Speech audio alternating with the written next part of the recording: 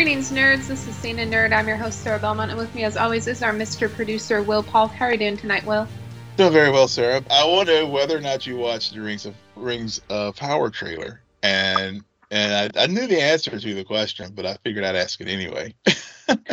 Okay, I swear, when I pulled up the rundown earlier to do the summary, Yeah. I saw it on the list, and I told myself I still need to watch that. And then as soon as we started talking during the pre-show, I'm looking at the rundown and I'm like, oh crap, I forgot. And I have nothing against Lord of the Rings. I don't. I am, however, this is post Game of Thrones and Game of Thrones prequel. It's coming. And so I don't know. To me, these are going to be very similar shows, and I have an allegiance already. Yeah, fair enough.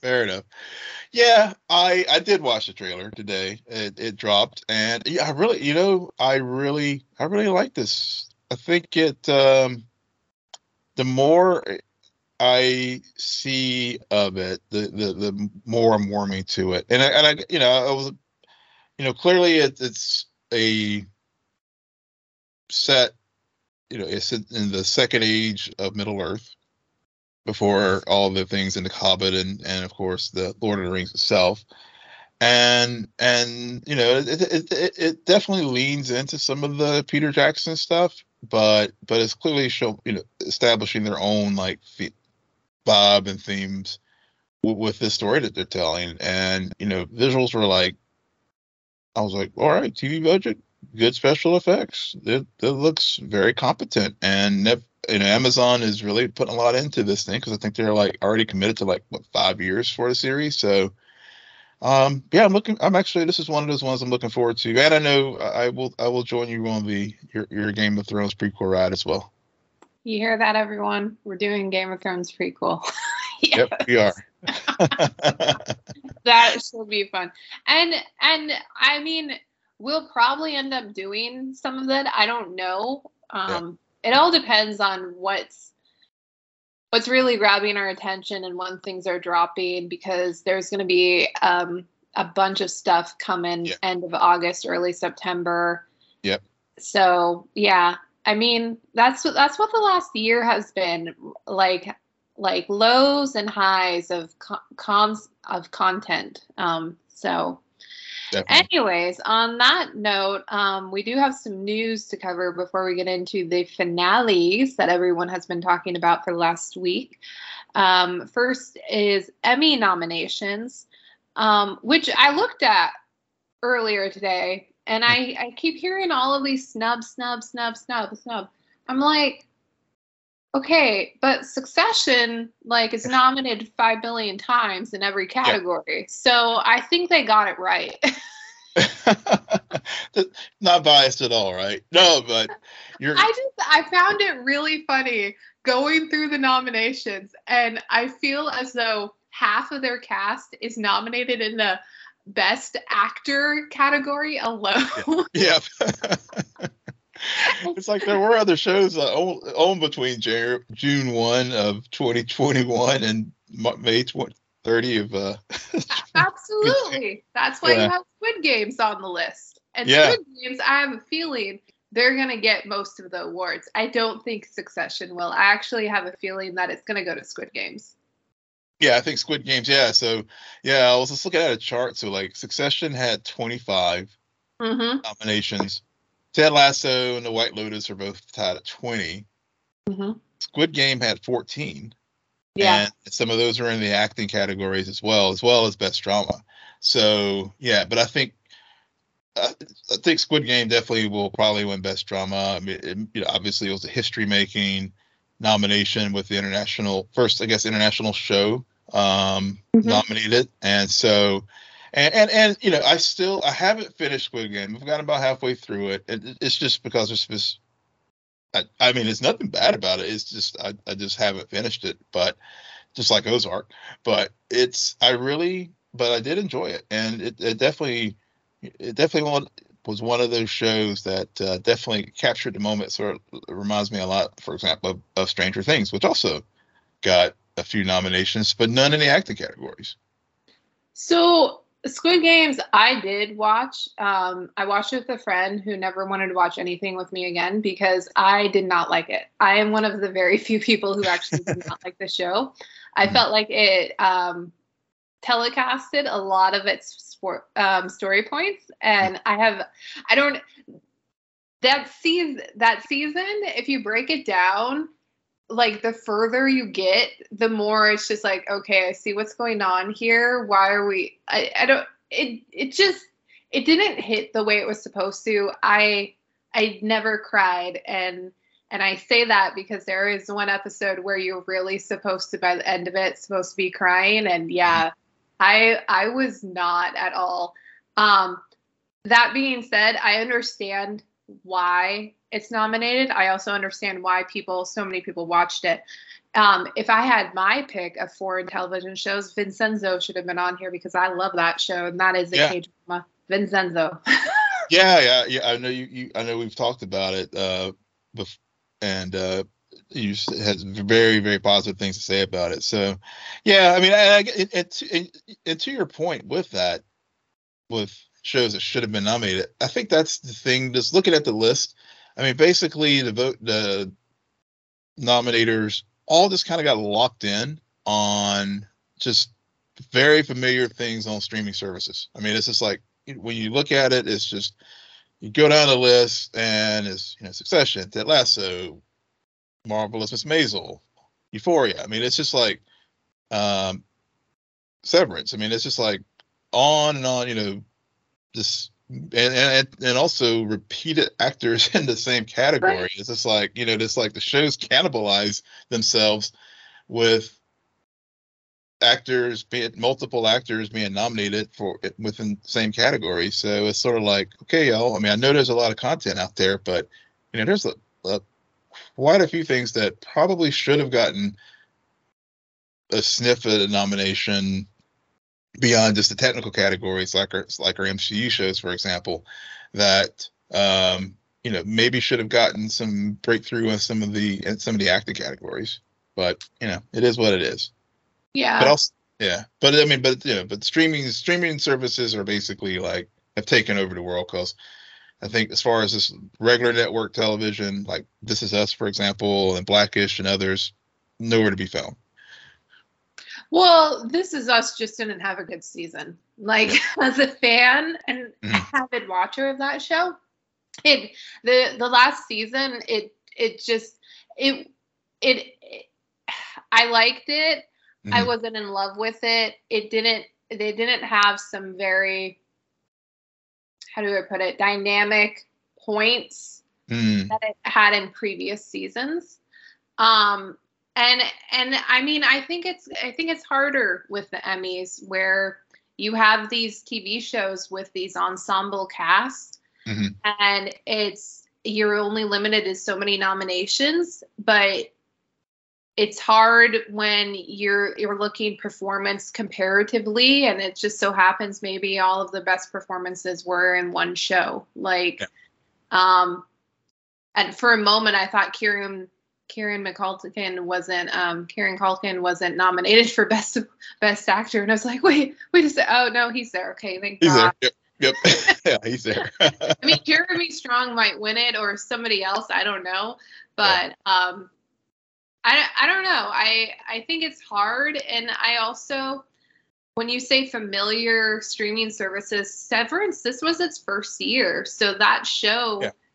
It's getting accolades and probably should have gotten more. And maybe that's what you were getting at. And then Euphoria, that season too. Damn. Yeah. Well, that's just, I mean, but there's also like things like Yellowstone that also has a lot of buzz that was shut out, so it's kind of like, So that's what I mean about it for me. I mean, there's a lot of buzzworthy shows out there that probably had a lot of strong performances but people just went with the familiar things. I know Severance was the exception there, given that it is the first season, but like Succession, HBO basically it's HBO's world, and everybody else just has to get whatever little crumbs they can get. Same because because after after Succession and Euphoria, it's like, okay, we own this city. yep. Which didn't get anything. Again, another show that really should. Was it eligible? Yeah. Okay. Yeah, It didn't was get eligible. Okay. Yeah. Emmys, do better. Nope. But I've had a problem with Emmys ever since they nominated Millie Bobby Brown, so I've had my issues with it. And I hear what you're saying. I don't know if I fully agree, but yeah, I think we've given Emmys enough talk. Yeah, let's move on. What else? Alden Ehrenreich has joined the cast of the MCU show Ironheart. So is that coming out next year? I believe next year, yes. Okay. Yeah. All right. Yeah, and don't know what the role is. All we know, according to the story I read, I think in Deadline, was that he is apparently a key role, but beyond that, Marvel hasn't made any comment. Yeah. He's just looking for his redemption, so yeah. he gets cast more ever since Solo. Hale, and also in MCU news, Haley Steinfeld. I feel like we already knew this, but it's been returning for several Marvel projects. Yep. I know we got. So maybe she'll show up in Echo and some other things as well. Russo brothers have talked about Secret Wars. They were doing the premiere of the Gray Man that's premiering on Netflix, and they were asked about would they come back to Secret Wars as their dream Marvel project, and they're like, well, we would, but it would be a massive undertaking if we did it, because it's just so, that's such a seminal work in the Marvel comic universe that they just felt that it would be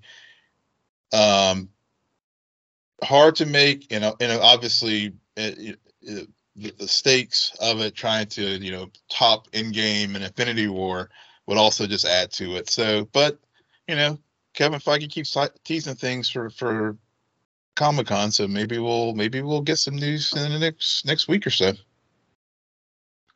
We shall see. We'll get some MCU news, definitely.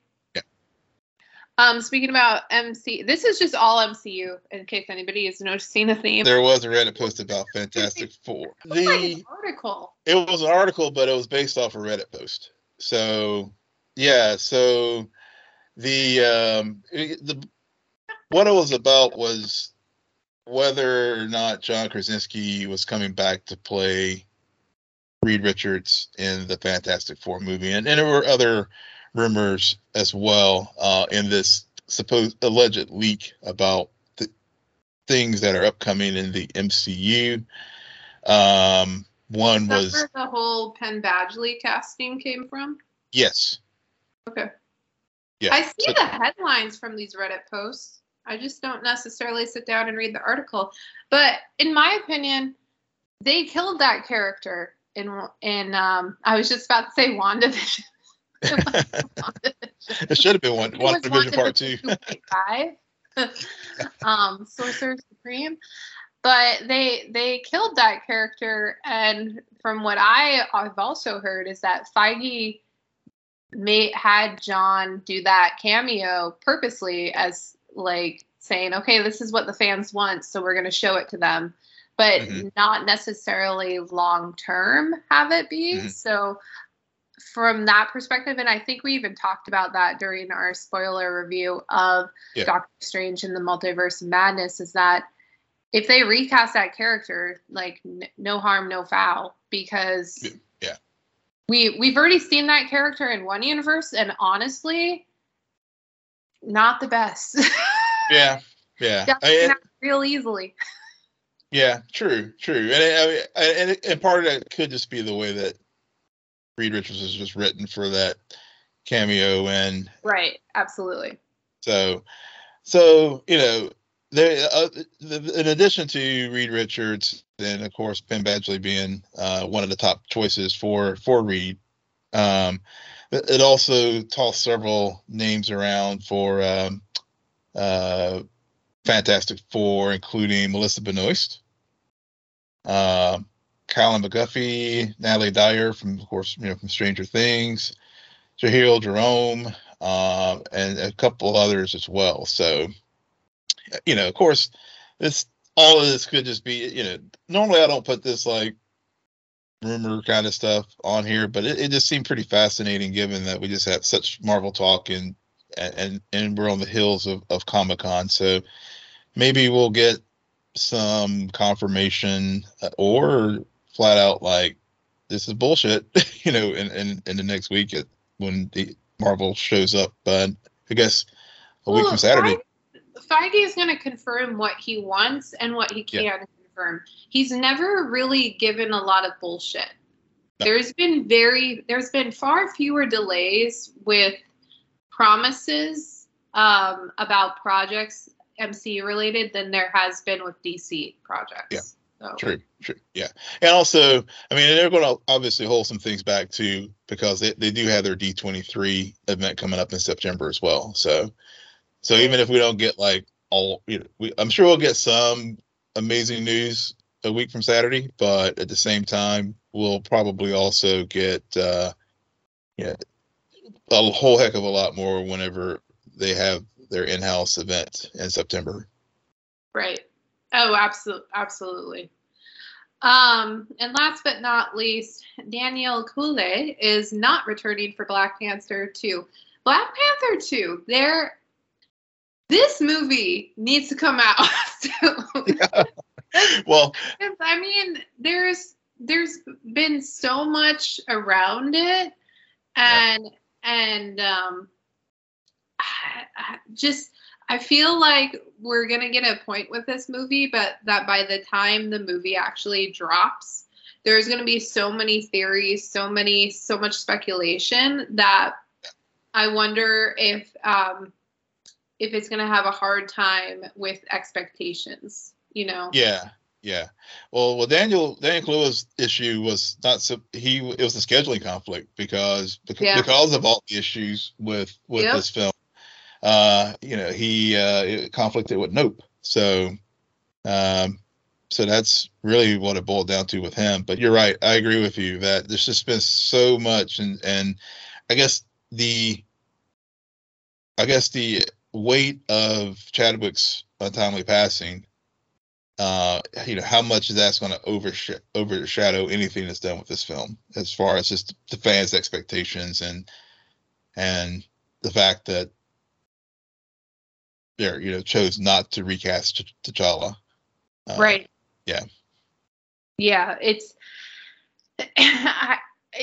gonna definitely be a part of the conversation. It's never going to be separated from that conversation with any movie of that in that franchise moving forward. But no, that's what it is. And so that wraps up the news category.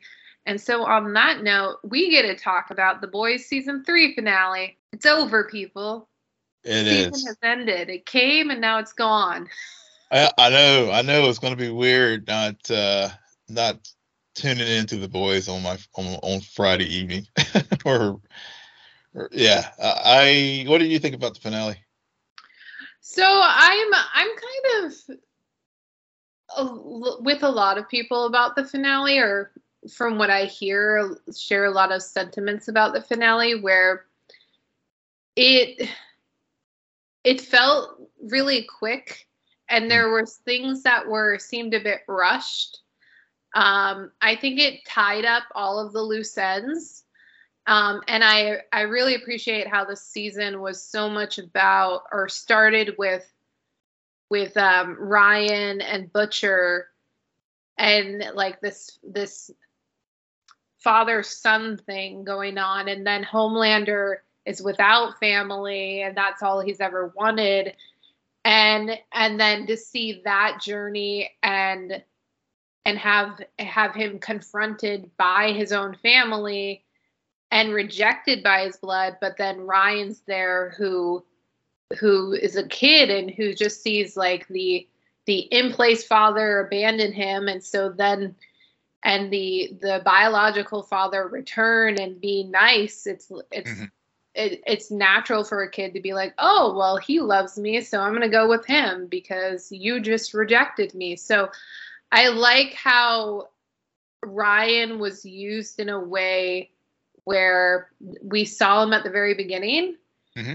And then there was enough time to not necessarily forget about him, but kind of not have him in your line of sight. And then this episode happens and you're like, okay, all right. So father-son team next year.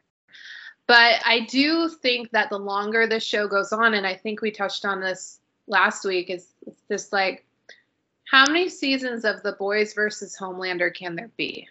Yeah. Reality. Yeah. Yeah, I agree. I mean, I think the writers do each season, they do figure out a way to raise the bar even higher. Mm-hmm.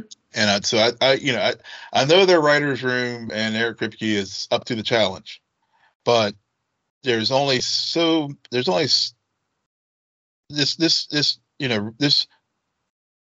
like you said last week beautifully, you can only get back to the status quo so many times, because I mean that's basically what has happened now the last 3 seasons. We have these moments. We were trying to end Homelander, and then at the end we're back at the status quo of Homelander and the boys have a big showdown for whatever reason, and then Homelander walks off, Butcher goes off, and then now we got. I mean, some of the new things that we have to play with for next season is, of course, Butcher getting his prognosis of a year to 18 months as far as his life expectancy now due to taking the compound. Attempt B, there's now Homelander has gone full like, I can do whatever the heck I want and just publicly be open about, the proverbial thing, not to get political, but, there was always, they did go there with like a very notable public figure killing someone in the middle of Times Square and can get away with it. They went there.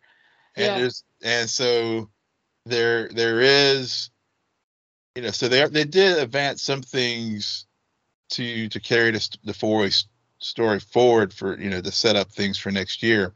And I agree with you. I mean, I did love the way they did this whole father-son dynamic with Butcher, Homelander, and Soldier Boy throughout, and they sprinkled it throughout the season so that when we got to that moment in Vault Towers, and you had Homelander and Soldier Boy standing there, and I mean, when I was watching that real time, I really did not know how that was all going to go down. I knew the moment Homelander started crying, I was like, oh God, he's going to hate that. Ryan, get out now. like Soldier Boy, they really did a good job, especially in the previous episode, of just explaining via cartoons how much of an asshole Soldier Boy is. Yeah. So the moment that Homelander started crying, I was like, nah, he's gonna reject you. This is not. There might have been hope, but but Homelander was way too vulnerable in that moment. Like he doesn't know him. Like biologically that's his father, but he doesn't know his father and the personality. So yeah. I understand that. But to go back to your point about the status quo, I completely agree that, again, but what I do admire about this writer's room is that even though they reset the game, they definitely, and I think more so this season finale than in past season finales, they've definitely put some people in some interesting places, because Annie, she this season went on, I think, the most complete journey, where by the end of it, she throws out her costume and she's like, fuck it. I am powerful and I'm just going to be me and they're going to like me. And so now that she not only is not part of the Seven, but she is embracing this idea of being on the Boys, I think that'll set up an interesting dynamic next season. And then Maeve, man, I always loved Maeve, and I was so worried that they were going to kill her.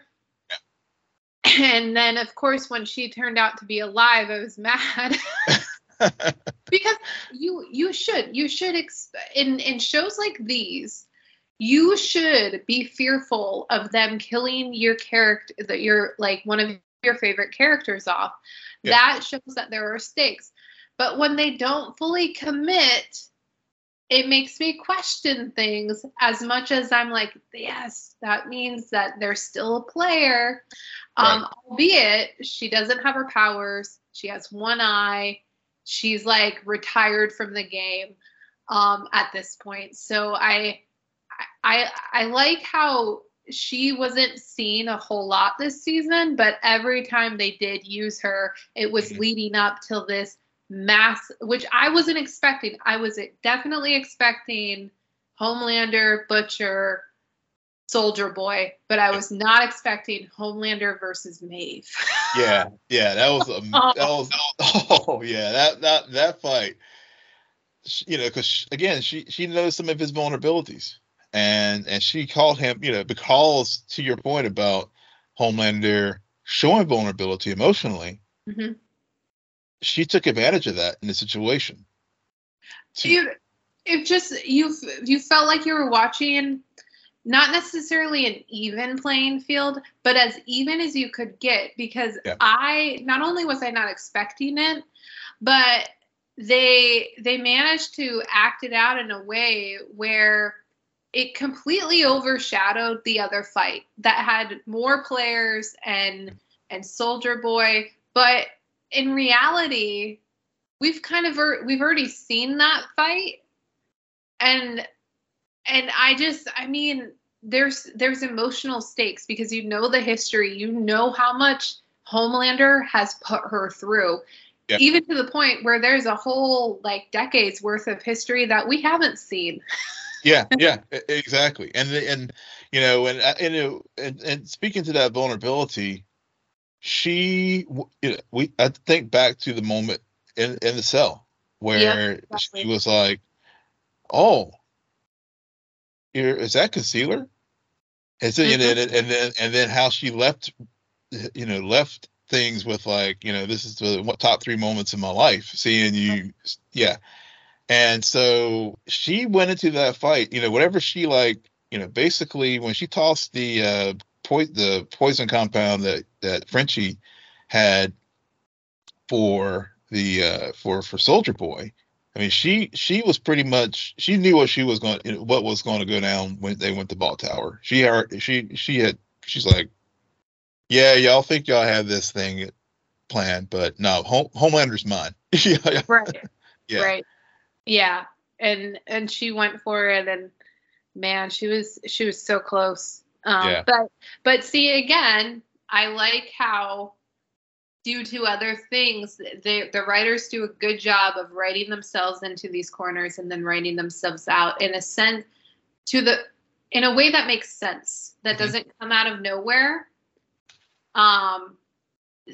Given what we know about each character and the relationships that are at play. So there was that, as well as forget who else I was going to mention, but then we also have Newman make the play,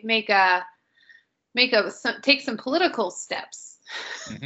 Newman, so that's another thing too, because they set the stage for that when she and Homelander made their deal, and we never knew what was, we knew Homelander got the address for Ryan, right, but we never knew what the other part of it was. So whenever again, with the moment where Deep and A-Train and Ashley are there, and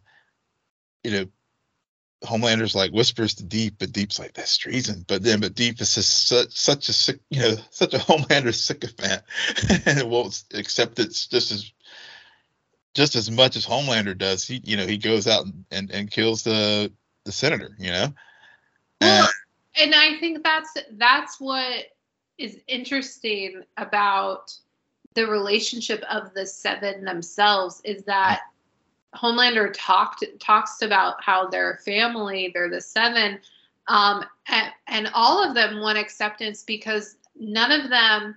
I mean, A-Train gets rejected by his brother this episode. Yep. The Deep wife is now on a book tour called Into Deep. Yeah. All of it is like these villains, and we've spoken about this before, is that these villains, these characters you are not supposed to like, over the course of 3 seasons, even Homelander to an extent, there's this, because they are in such desperation to be accepted and to be loved. Mm-hmm. We view that as being empathetic to their cause and to because as people in general, that's all we want. We just want acceptance. Yeah. And so like, it amazes me how much, if you take that scene, it's like the family meeting from hell. Yeah. I mean, the boys style. It's like Homelander is like the narcissistic parent that, like, right. Yeah, and with these, and then you have these 4 kids who will do anything for that acceptance, for that narcissistic parent. And next season we're gonna see the real kid. Yeah. And what happens with him, but I don't know. It's just, as like I said before, this episode in particular didn't hit as much as the previous 2, but those previous 2 episodes, it's a hard act to follow. Yeah. However, I think in terms of concluding everything it set up this season, it made a lot of sense. It did. I mean, one other thing I thought about when we were talking about Maeve and how they sort of set the stage for like several things. Because, since they did not kill her, and we saw what happened with Soldier Boy and Kimiko earlier in the season, and then putting Soldier Boy back on ice, right? I see a potential way of bringing Maeve getting her powers back. Good call. It's, yes, you don't want the powers, but the moment you have them, you're infinitely more vulnerable to everything. And so that's a very good call. Last but not least, they did kill, quote unquote, one character, Black Noir.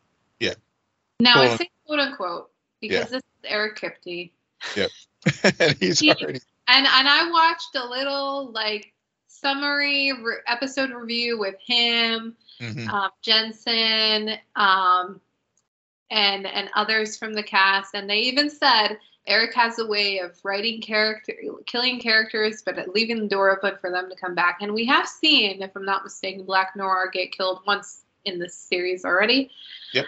So. Yeah.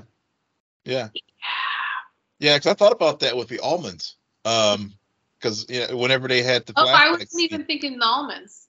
Yeah, but that was the one I was thinking of. I mean, I know you were thinking about another one, but I was thinking about like that moment too, because I remember, like, was it season 1 or 2 where he had the? It was 2. Yeah, and whenever he and it was Stan Edgar. But Annie, but whenever he had the flashback conversation with Stan Edgar when they were younger, and Stan was standing there eating the almonds. Right. And so I thought about that moment with Black Noir, and then, like you said, there was I guess when the house blew up. I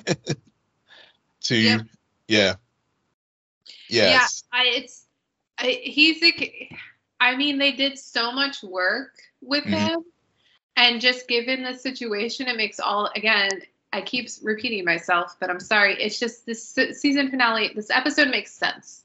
Yeah. There's nothing that the characters did that I was like, well, where did that come from? Right. Huh. Yeah. But so it's just, to kill him, even though I loved him, and I still love him, and I hope to see him again, even though I don't want him to see him again. It's very hard with these shows because, like I said, that's the intention. It's a good thing to be worried that the character you like the most is going to die. It's not a bad thing, but it does become a bad thing when they keep surviving, and then you're like, okay, so what are we really doing here? Yeah. When's the last time Homelander killed someone that we heard about? Yeah. Now there have been a few good players who have once they've gone to the great beyond, they have remained in the great beyond. Yeah. But with these core characters, and to your point that we were discussing last week, and thinking about it more as we talk about it tonight, they've made all these characters such three-dimensional individuals that whether they're quote unquote heroes like with the boys or the villains with the Seven, there's all these sympathetic touches. I mean, like the moments with Homelander and with Ryan and that whole thing where he's wanted the acceptance, and that's why I was like, because the way they set up this with Soldier Boy and the disappointment of his father, I was like, well, maybe. I mean, I see what you meant by like, yeah, you weren't surprised, but for me, I was surprised a bit because I was like, well, maybe they'll play a little different this time. But you're right. I mean, that Soldier Boy will have some sympathy for Homelander and be the good father. But you're right. At the end of the day, I mean, Soldier Boy is just was such an asshole. He was all about himself, and that's so when he said you're such an effing disappointment, then that's staying in tune with who we have gotten to know as Soldier Boy, and right, and just but like and the same with like Butcher and pushing Ryan away at the beginning of the season, and I loved how they tie all these things together because because Butcher and his relationship with Lenny and Huey, which at least he did right by Huey in the Butcher way that he knows how to do it, and just by knocking him out so he wouldn't take the V again because of what Annie told him. But but it's consistent with Butcher. Yeah. And so I mean, and that's I mean, I think that's what's so great about these characters, and to your point, why we do get latched onto them, and even and if we think they're dead, we're just like, maybe there's a glimmer of hope that one of our favorites will come back. Yeah. No, absolutely. It's the boys. The show continues to do everything you want a show to do. Mm-hmm. And that's why we keep watching it, not because of the outrageous stuff that occurs, but honestly, because there's something about every single character where you're just like, I get you. I see it. Interesting. I like this game of chess that's going on. I don't know how long the game of chess can go, but so far I'm holding on. But and knowing Kripke, he's looking at the magical 5 seasons. Yeah, I think I read somewhere, and maybe we talked about this, that he was planning 5 seasons. Yeah, he likes that number. For any TV show. Yeah. But I also wouldn't be surprised if Amazon milks it for all it is, considering Supernatural went on for 15 seasons. Yeah. That's why they have the spinoffs. Yeah. Whenever they come out. Yep. All right. On that note, we will wrap up the boys and move on to Miss Marvel's season finale. Yeah. Another solid finish. Yeah. I don't have any complaints about the way this show ended. I definitely think, looking back on it, it had some pacing issues, and it almost feels like it told not totally two different stories, but it felt like there was definitely an A and B plot. Yeah. and there was this necessary but kind of unnecessary trip to Pakistan that occurred. Mm-hmm. That made you forget about not a lot, but a few things that were going on in Jersey. And Yeah. so this episode, when we come back to Jersey, it's like, oh yeah, there's this whole other all of this stuff going on here. Yeah. Interesting. Yeah. I had that same feeling because, and I was talking to my wife this evening before we recorded. She watched it and the finale today, and I was like, the finale, because I really, after episodes 4 and 5, I mean, I know we talked about this. I know you had issues with like the suspension of disbelief. You could just like jump on a plane and go to Pakistan. It was like, really hard to get over that. Yeah, and some of the other beats when they were there, and then of course episode 5 felt like it was like truly 2 episodes and 2 different stories in like one episode, and there were some some things with episode 5, especially the back half of it when they got back to present day.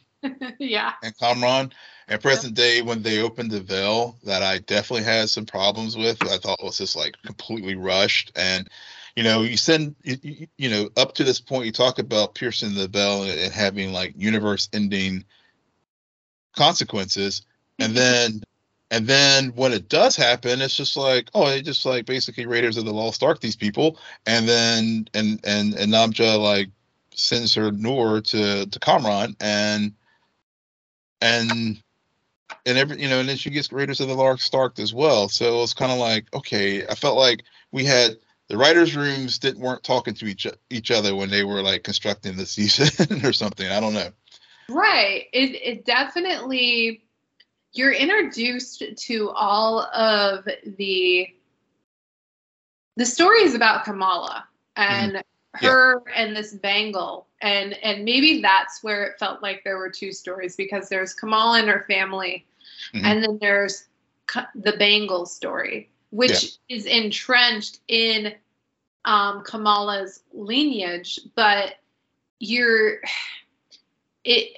feels like they were going along with Kamala figuring out the powers and the dynamics with her family and her friends and everything, and damage control. But because her powers at the moment are tied up in this bangle, we have to do a history lesson. Yeah.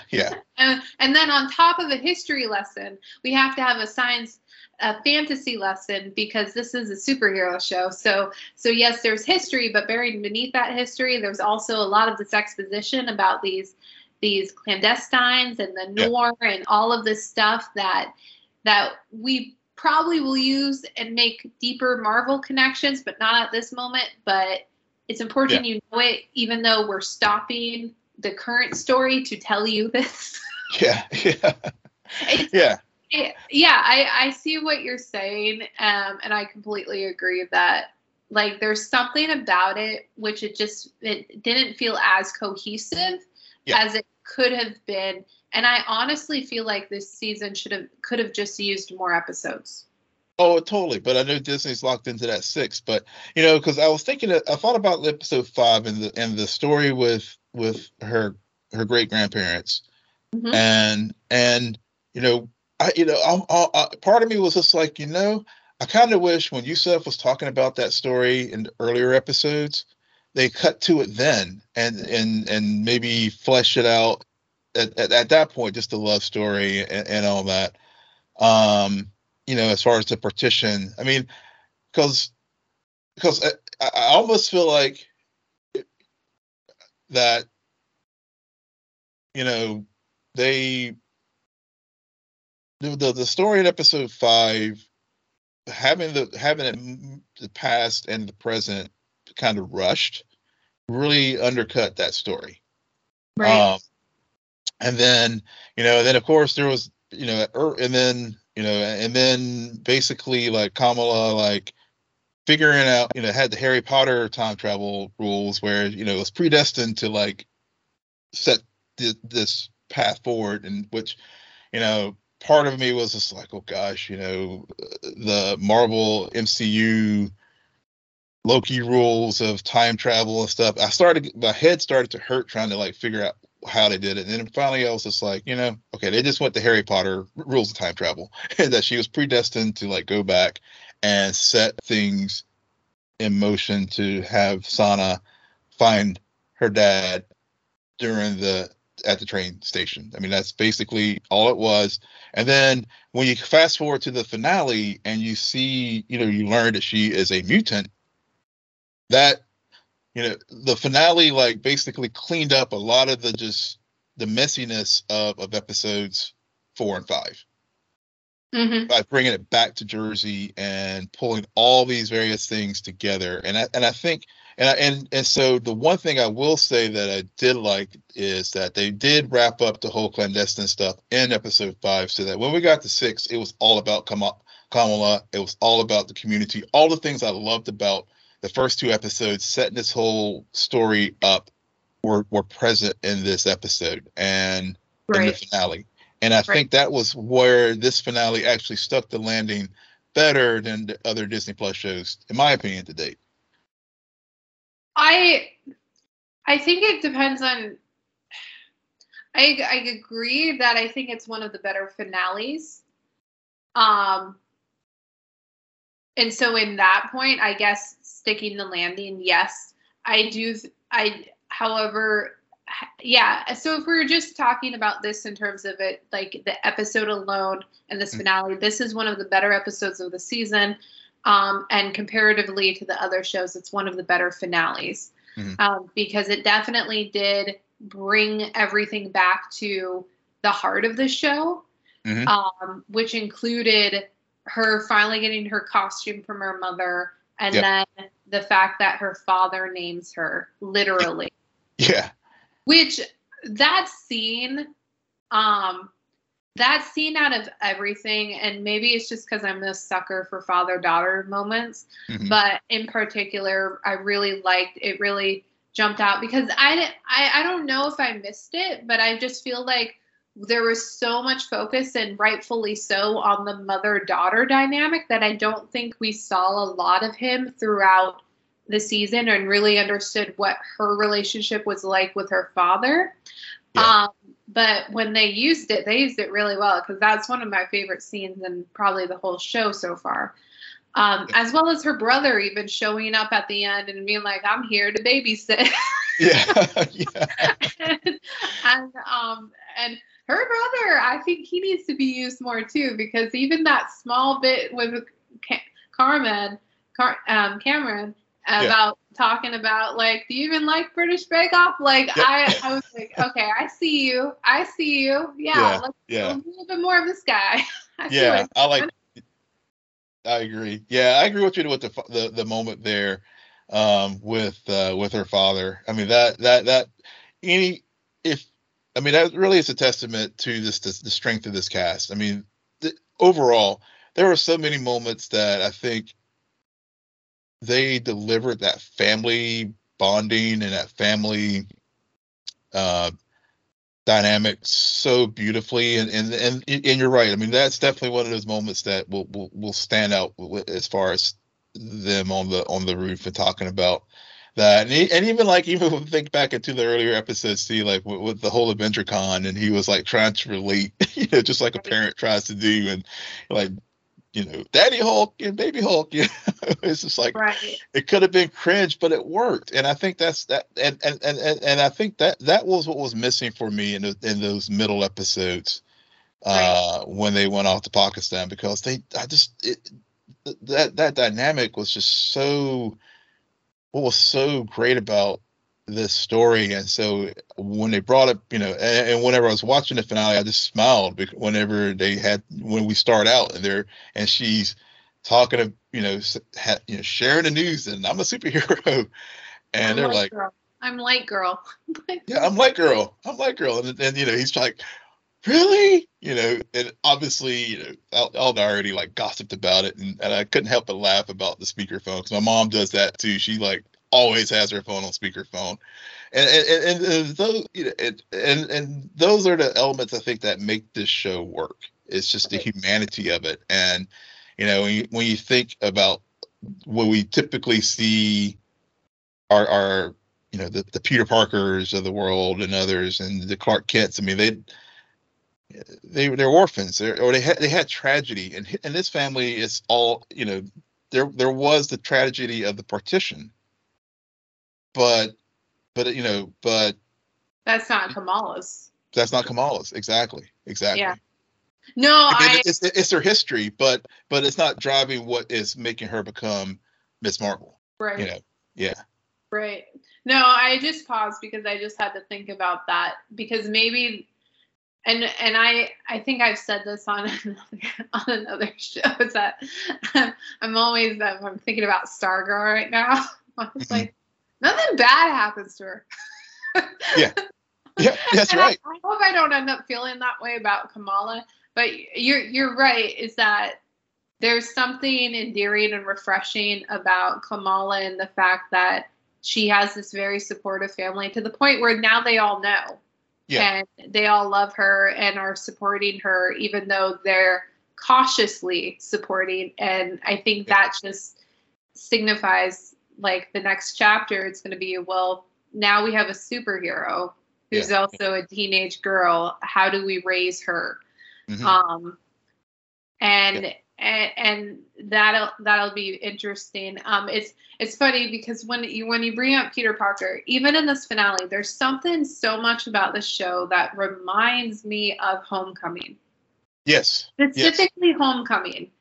I think maybe, again, that's why the middle two episodes and the threat didn't work, is because Kamala, although she is Miss Marvel and has this amazing ability, she's like Peter Parker. She's a small town neighborhood superhero. Yes. She's not ready for the big stuff, people. Yeah. She's not. and it's not me just because she's a kid. It's just because there's something about her and her journey that she's on, where I think if you get too far out there, the earnestness about her gets washed away. And so it'll be interesting to see her in the Marvels. And we got a little tease of that. Some switching of places happening, some Freaky Friday stuff happening, and we'll see what that's all about. And will entail. But I think overall this was a solid show. I think it had probably the best, if not one of the best, ensembles. Mm-hmm. Looking back on it, I think, and that's what the finale really reminded me about, is that we spent a few episodes creating this world of not only her family, but her extended, non-related family, and really fleshing out that world. So when the threat came, everyone was on the same side and united against it, whether they knew Light Girl was Kamala or not. Yep. And I think. Yeah, that's another thing too, that, like, speaking to your point about Spider-Man and that community, and and that's that neighborhood level based hero, because.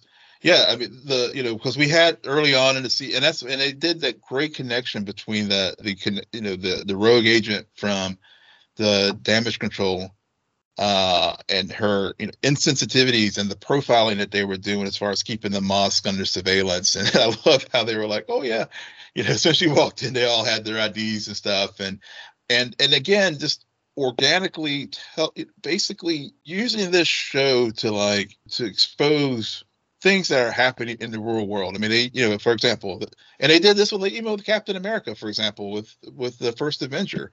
I mean, they used World War II. They used a real world event to talk about the superhero. And here in Miss Marvel, they had the partition, but also in present day, the Muslim profiling. Mm-hmm. And just how they just naturally just wove it into the story, and then the supervisor of the Damage Control was telling Agent Deaver stand down, but they set out when she walked into the mosque and didn't take her shoes off, just to from the very get, she was locked in, and we got the payoff in that on the back end with this when they went there looking for Kamran, at the end of the finale. So even though the damage control wasn't like, the universe ending threat of a Thanos, this Agent Deaver was consistent with our discussions of themes of community and threats. I mean, she was a threat to that community, and they banded around him to protect Cameron and Kamala when the moment called for it. Right. Which I think was a great thing. And then, and also I thought about what you mentioned Peter and growing in her powers. I mean, that was the other thing too, is like she, when she's like said embiggen. So that was a nice callback to the comic, because she is a at least the powers there are polymorph. And so they did show how she could like shapeshift a little bit. Again, it's not, it's still a construct that they have like made her more like Green Lantern than the polymorph that she is in the comic. But it was a nice little touch. And then of course, obviously setting up the Marvels with her and Carol switching places, and can't wait to like see how I guess the Marvels will start with Kamala, like wherever Carol was, like fighting whatever thing that she was doing, and but also like weaving in the Kree, which basically this just basically confirms that the Bengal is from the Kree, and I guess and then they throwing out there with the other Bengal maybe captured by the British. I mean, we will either the Ten Rings, they're tying all these things together in Phase 4, and it's like a slow burn, and there's like a lot of like things that I know folks were kind of like gripe. There has been a lot more griping about Phase 4, but I'm starting to see where Feige's going, and we'll reserve judgment on Phase 4 because I still have to watch Thor, but I can't, like we always say, in Feige we trust, right? Right, absolutely. And on that note, Will, why don't you tell our listeners where they can find you? Yes, you can find me and tell me that you also pointed to the screen when you heard the X-Men music whenever they exposed her as a mutant, at Will M. Polk on Twitter, WILLMPOLK. Okay, so follow me on Twitter at SJ Belmont, but I'm just going to do this plug because I think this is hilarious and so cool. If you're listening to this, please do me a favor and go to YouTube and search for AT's cinematic trailer for the World Movement. This is a trailer that basically is a 4-minute, feels like a movie trailer that's for an album. Okay, so just watch it. I've never seen anything like this before. And yes, I'm a fan of them, but still. But all right. And please follow our crew on Twitter at Scene and Nerd, friend us on Facebook, follow us on Instagram, and visit our website, www.sceneandnerdpodcast.com. But most importantly, rate, follow, and comment on Apple Podcasts, Spotify, YouTube, Google Podcasts, or wherever you get your podcasts. Good night, geek out. You're welcome.